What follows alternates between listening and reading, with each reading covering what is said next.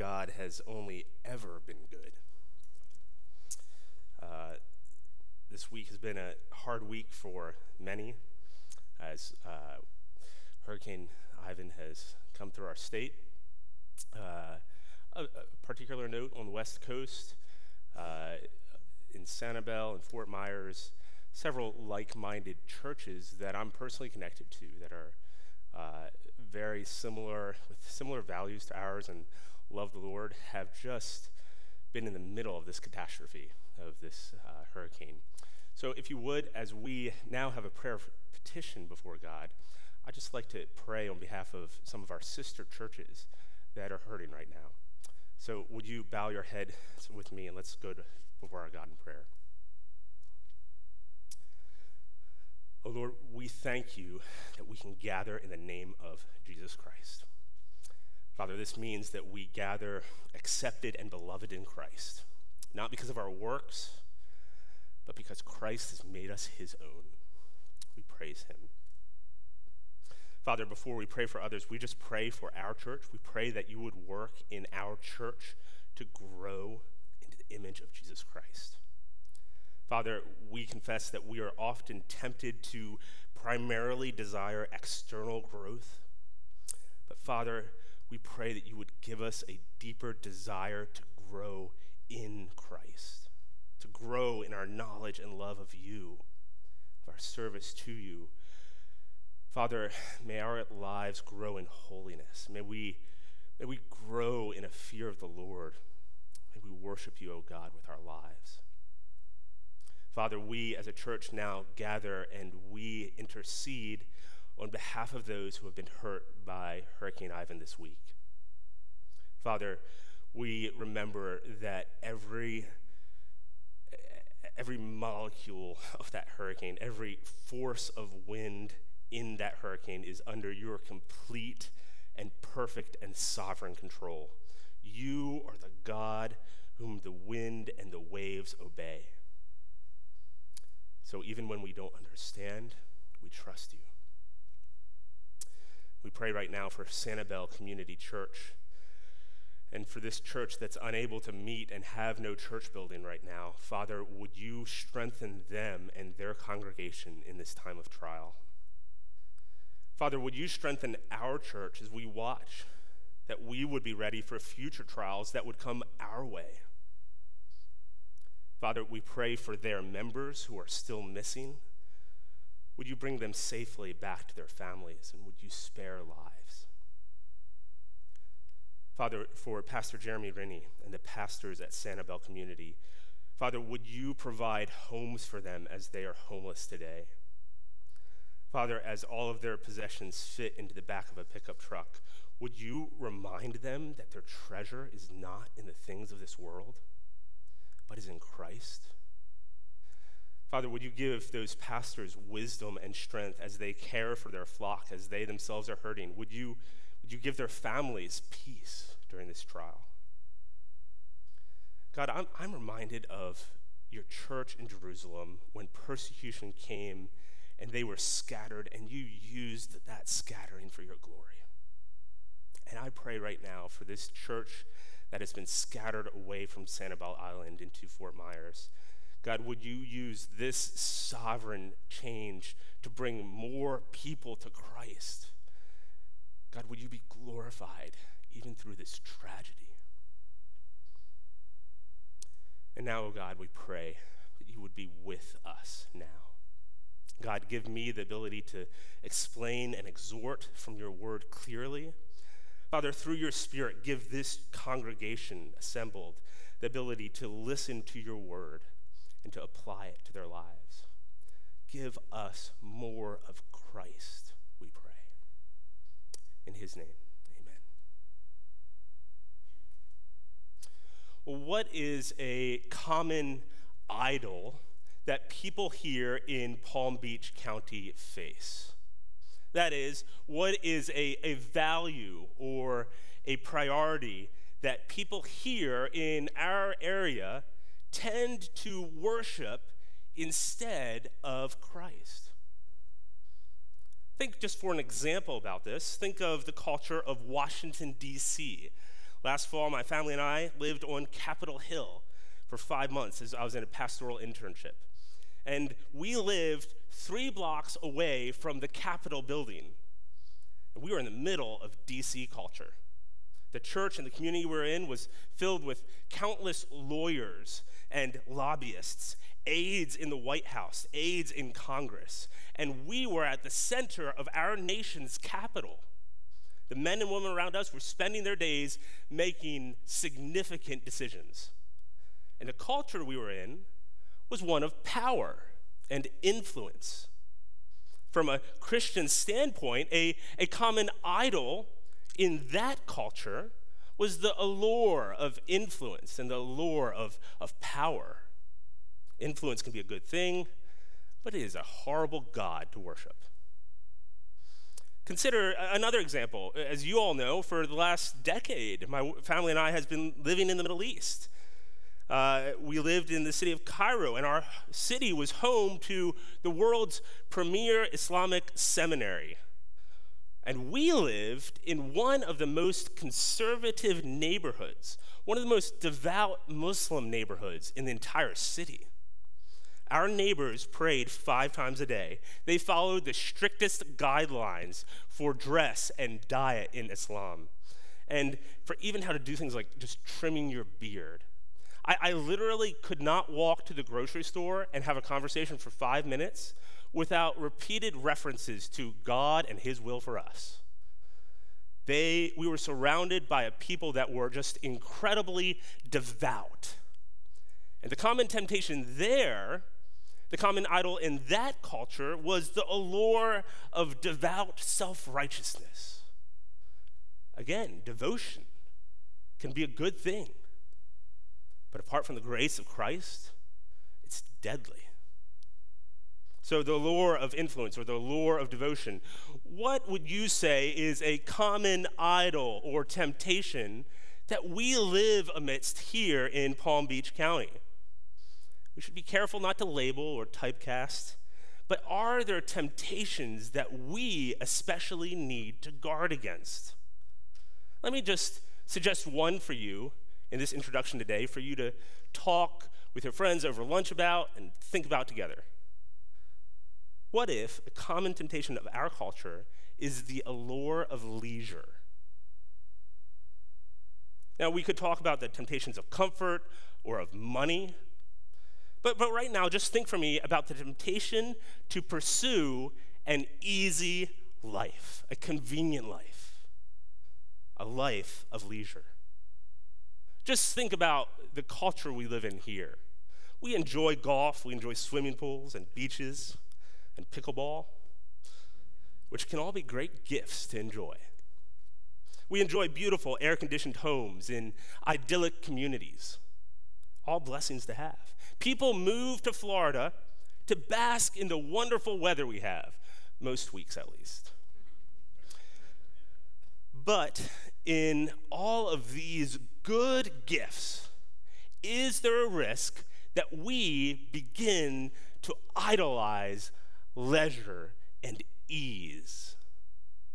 Is there a risk that we forget the nature of the life that we are called to as Christians?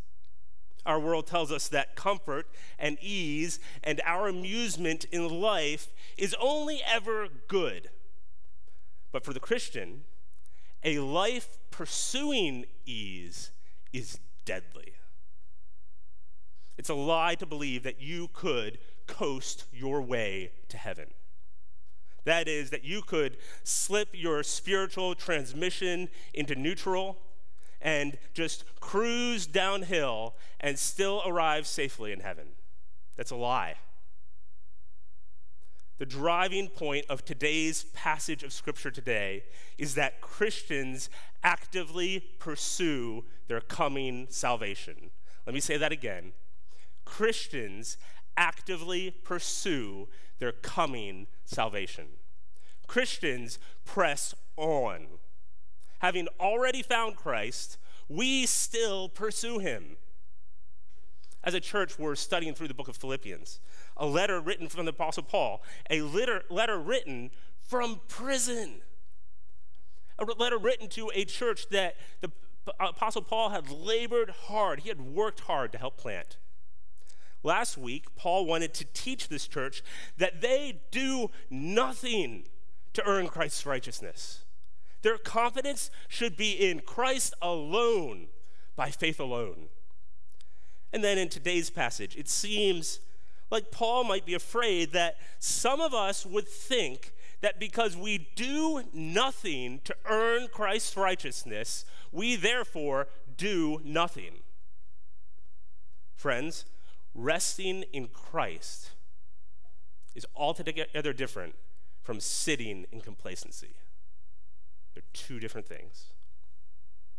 Keith has already encouraged you to open your Bibles. If you haven't, let me encourage you to turn to Philippians 3. I'm going to read the text starting in verse 12 and continuing down to verse 1 of the next chapter, chapter 4. Paul writes this. He says, "Not that I have already obtained this or am already perfect, but I press on to make it my own, because Christ Jesus has made me his own. Brothers, I do not consider that I have made it my own, but one thing I do, forgetting what lies behind and straining forward to what lies ahead. I press on toward the goal for the prize of the upward call of God in Christ Jesus." Let those of us who are mature think this way, and if anything you think otherwise, God will reveal that to you. Only let us hold true to what we have attained. Brothers, join in imitating me, and keep your eyes on those who walk according to the example you have in us. For many of whom I have often told you, and now tell you even with tears, walk as enemies of the cross of Christ. Their end is destruction. Their God is their belly and their glory, and they glory in their shame, with minds set on earthly things. But our citizenship is in heaven, and from it we await a Savior, the Lord Jesus Christ, who will transform our lowly body to be like his glorious body, by the power that enables him even to subject all things to himself. Therefore, my brothers, whom I love and long for, my joy and crown, stand firm thus in the Lord, my beloved. If you're taking notes today, let me give one main idea and 4 brief subpoints. I'll move quickly through them, but here is the main idea, the main point I want you to first think on this morning. Christians actively pursue their coming salvation. Look at this, how this begins in verse 12. Paul had just been talking about our salvation in Christ and the hope of our coming resurrection in last week's passage. Then in this verse, he seems to need to clarify. Verse 12, not that I have already obtained this or am already perfect, but I press on to make it my own because Christ Jesus has made me his own. In case it had sounded like Paul had finished and all was done, he humbly reminds these listeners that he hasn't arrived in the Christian walk. He hasn't obtained all of the realities that he had just talked about. So just looking up, he knows Christ truly, but his knowledge isn't yet complete. He has the power of the resurrection, but he hasn't obtained it yet. He hasn't been resurrected yet. He is becoming like Christ in his death, verse 10. But he isn't fully like Christ. He isn't already perfect, verse 12. Paul is still in process. And so, Paul says, he presses on to make this coming salvation his own. His words, I press on, here are actually interesting words to choose. A few other times in the Bible, this is translated as strive or to pursue. But most every other time, these words are translated as to persecute. In fact, if you look back up at verse 6, when Paul wanted to talk about how zealous he was, he says he persecuted the church. It's the same word that he uses here. The idea is to pursue or to hunt down. It's like an earnest chase after something. Imagine a bloodhound chasing down a fox or a policeman chasing after a fugitive. Paul is saying that he is chasing after his coming salvation, even though he's already found in Christ.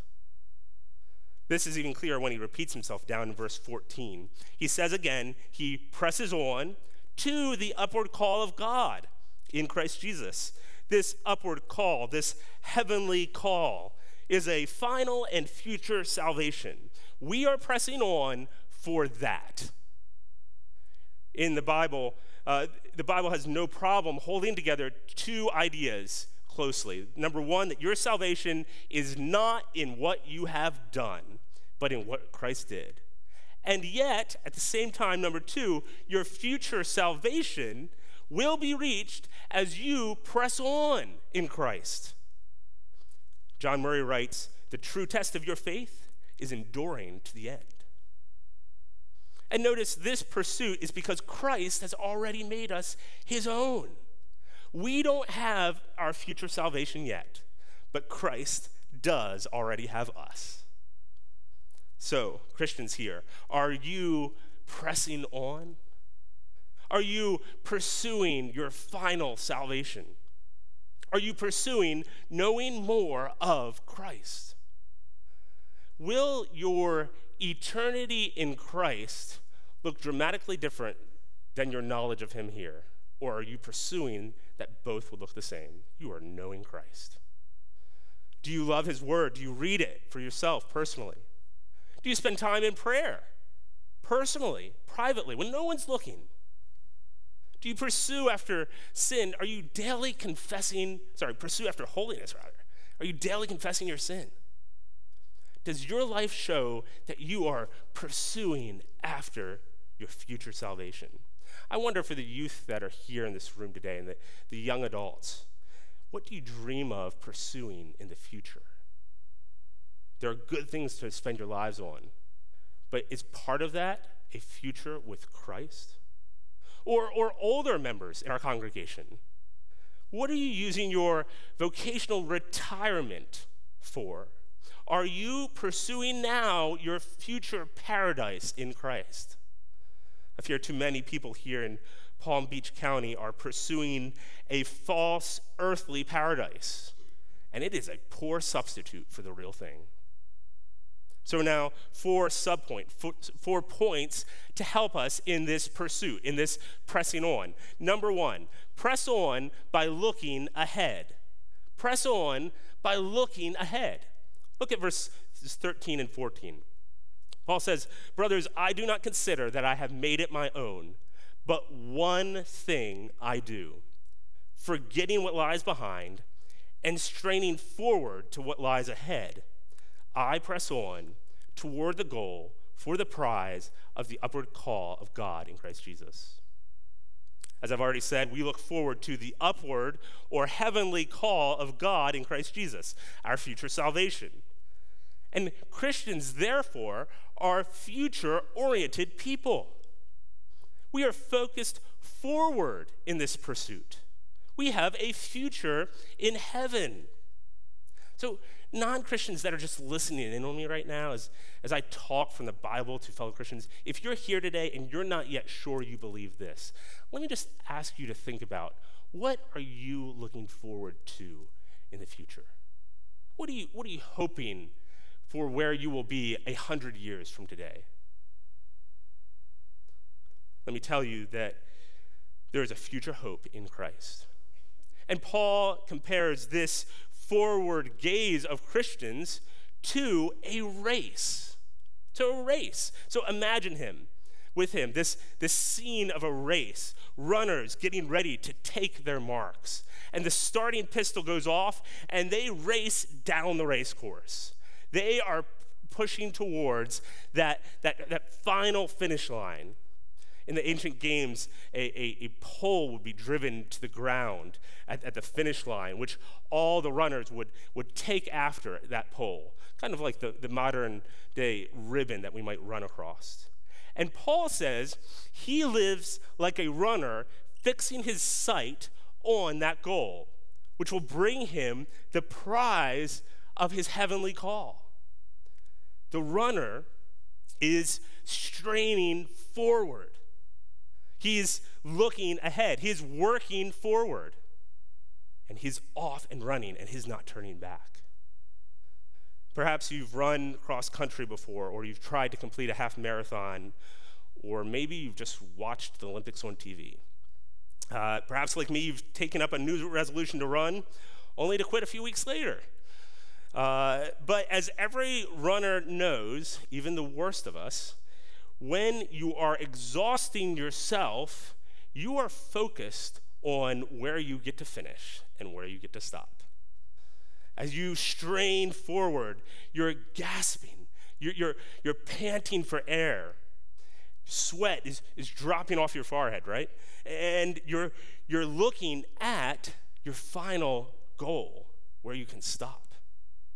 So Christian, let me ask you, do you focus on your upward call, your heavenly call? The Christian life is radically future-oriented. In fact, biblically, it's faith in God's future grace to us that motivates our current obedience. It's how we obey. There is a prize in Christ Jesus ahead.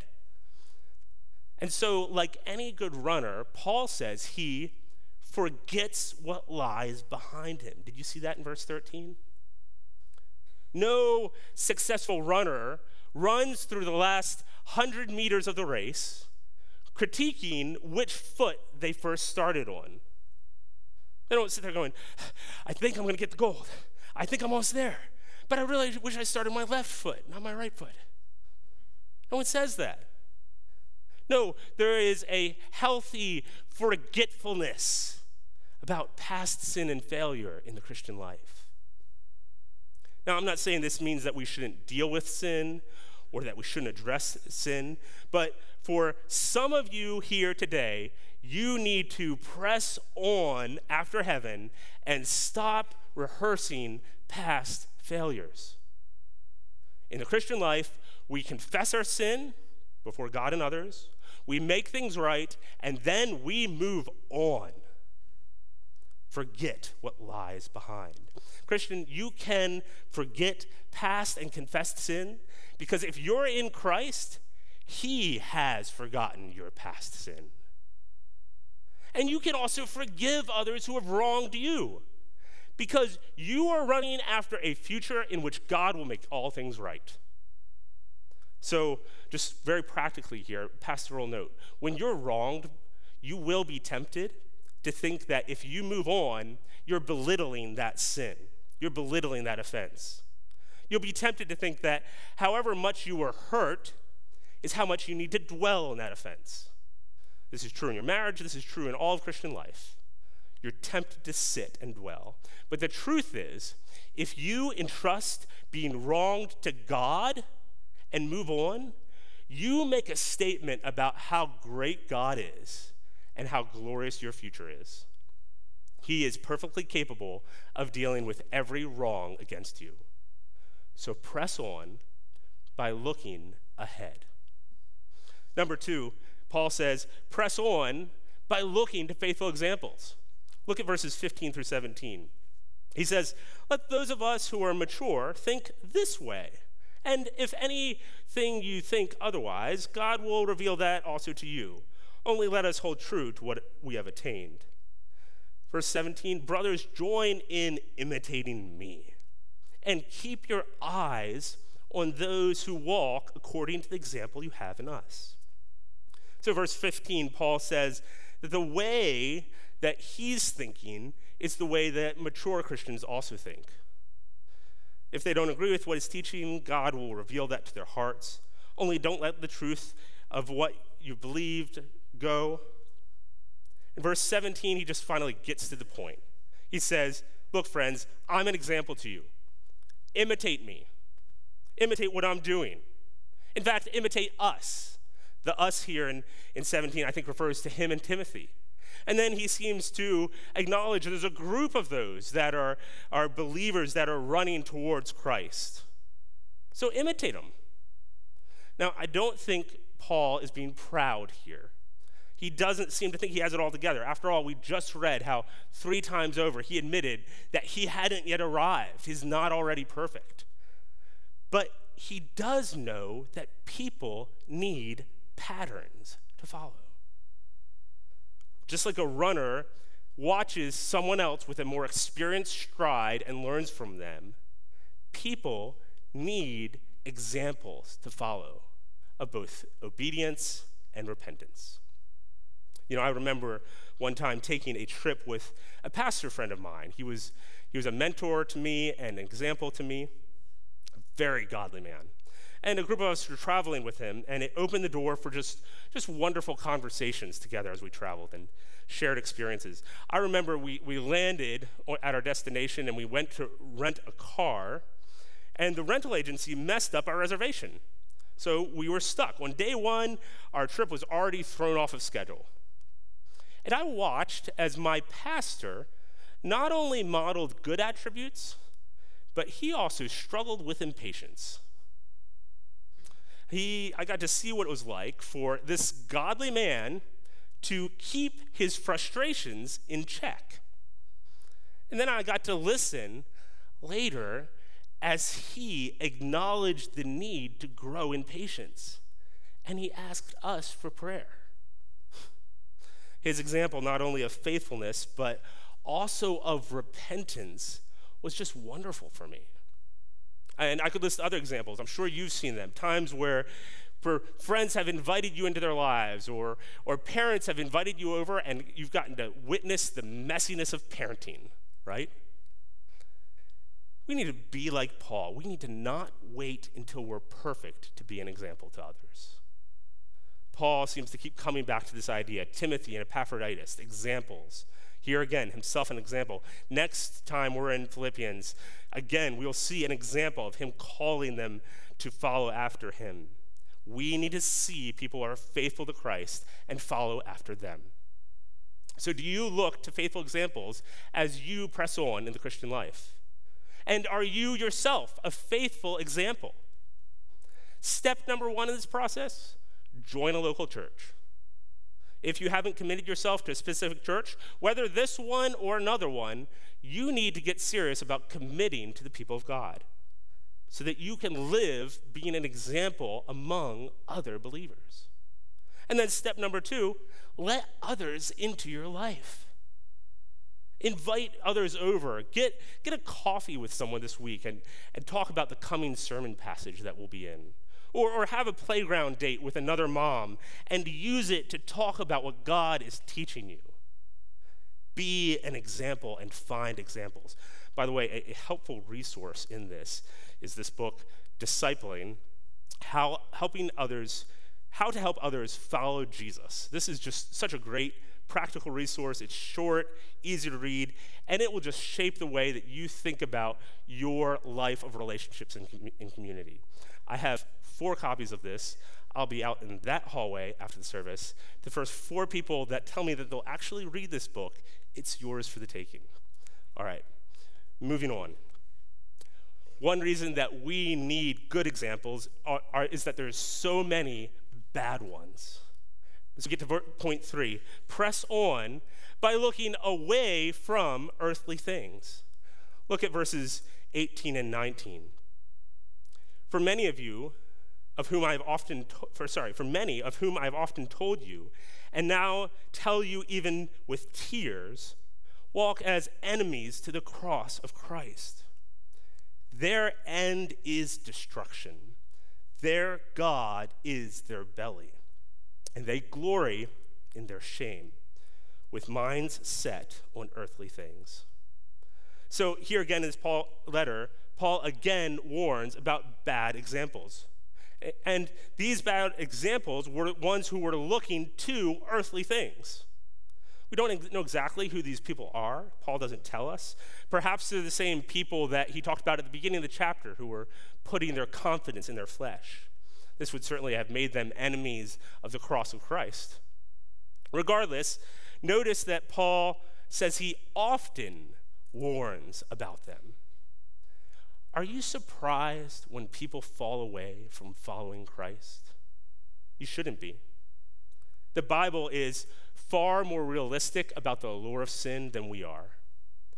Paul says, you need to be reminded, I've often warned you, many others won't press on. But notice he does this in verse 18 with tears. When others aren't following Christ, this is not a reason for a viral YouTube video. It is not a reason for a spicy tweet or a witty joke. It is not a chance to have a rant with your friends to show how right you are.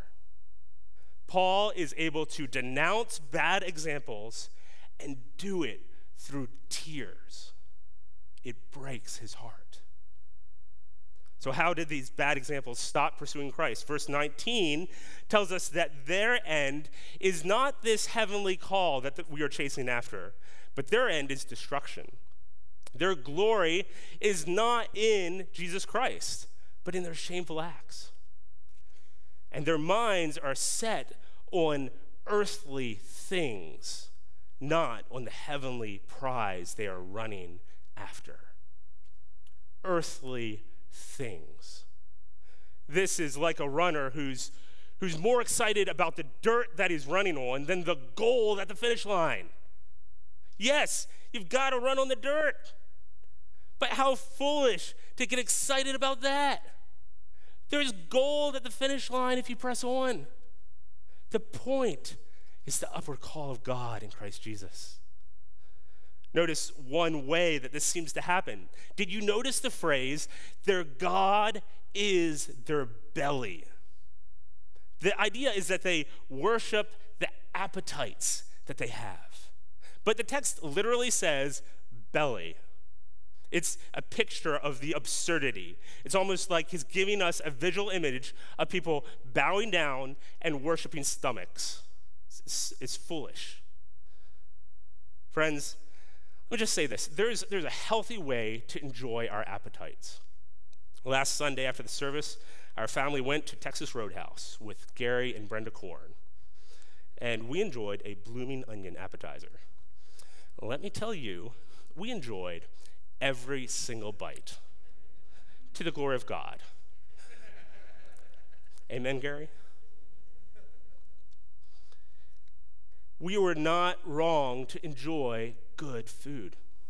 God did not accidentally create our taste buds. Whoops, what happened there? It's enjoying that too much.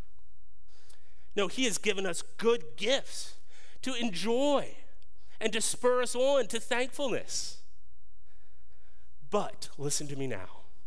When your love for the gift outweighs your love for the giver, you belittle God and you worship your appetite. This is a sober warning to us in our culture today. What will keep you from pursuing Christ until the end, from reaching that finish line? According to this passage, it's not that you weren't smart enough. It's not that you just didn't understand the complex parts of your theology. According to this passage, most likely, your misplaced hunger for the things of this world will sideline you on your road to finishing well. So what cravings and appetites are you tempted to serve? Is it an appetite for a restaurant that you can't stop thinking about? Or an appetite for a sexual fantasy or a secret sin that you keep feeding? Is it an appetite for a late night snack or a hard drink that you use to escape? What earthly desires dull your hunger for God? Friends, don't let your God be your earthly appetites. Confess to a friend any misplaced desires. Confess this week. Just sit down and say, I think I've been loving this aspect of this world too much, and it's been distracting me from Christ. And then consider maybe even fasting for a season from them. And then press on as you look away from earthly things. Colossians 3:2 says, set your mind on the things that are above, not on the things of this world. Which leads us to our fourth and final point. How is it possible to control your appetites? How can you be an example to others? How can you look ahead in the Christian life? Point number 4, Paul says, press on by looking to Christ. Press on by looking to Jesus Christ. Worship with me. Would you just worship with me as I read verses 20 and 21? Look at how glorious they are. He says, our citizenship is in heaven, and from it we await a Savior, the Lord Jesus Christ, who will transform our lowly bodies, our lowly body to be like his glorious body, by the power that enables him even to subject all things to himself. Therefore, my brothers, whom I love and long for, my joy and crown, stand firm this way in the Lord, my beloved. Friends, Christians belong to a different country. Jamie and I spent 11 and a half years living in another country, Egypt. Anytime I needed an ID, I would show my passport, entering the airport, renting an apartment, paying for utilities. I would show my blue passport, and I'd be reminded that I was from a different country. I had a different citizenship. Sure, I might have been living in Egypt, and I was spending all of my time there, but I was working and doing much of my life there, but I was never a citizen of Egypt. My belonging was ultimately to a different country. In a far greater way, Paul reminds us that if we are in Christ, our identity is in heaven, and we are not citizens of this world.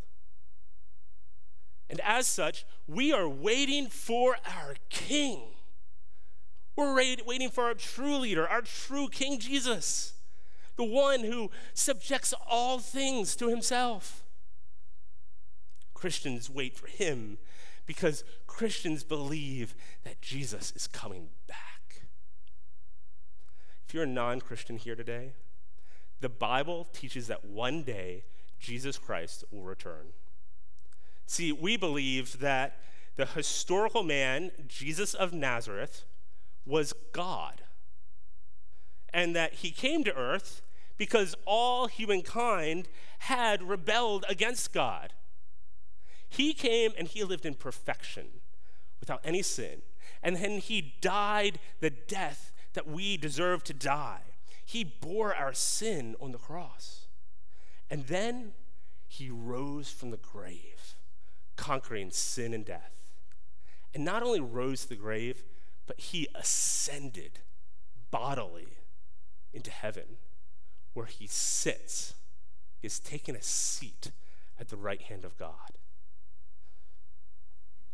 Anyone who trusts in Christ by faith and repentance can have forgiveness of their sins, but you must respond. Because, as this passage says, one day Jesus Christ is coming back. And when he comes, he will come in power. He will come as King. I invite you today, if you're here, turn to Jesus Christ today. Talk to me or talk to someone else here today about what I'm explaining right now. These are matters of life and death. You can't afford to wait to think about the fact that Jesus he will come back. Christians, our King that has this power to subject the world to himself uses his power for us. This is glorious as we close. Notice what he says. He says, one day he will transform our lowly bodies to be like his glorious body. By the way, what a precious passage for our church in the last couple of months. Just over the last several weeks, we've grieved together as 3 dear members have gone to be with the Lord. Think of Jerry Medley and of Cheryl Scrivens and Bob Shaw.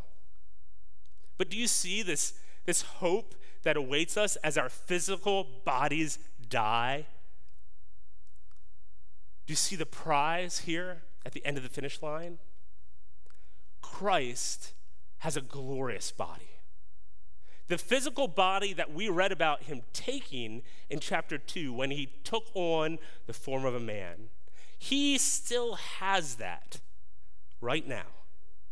But right now, it's a resurrected, glorious, and eternal body.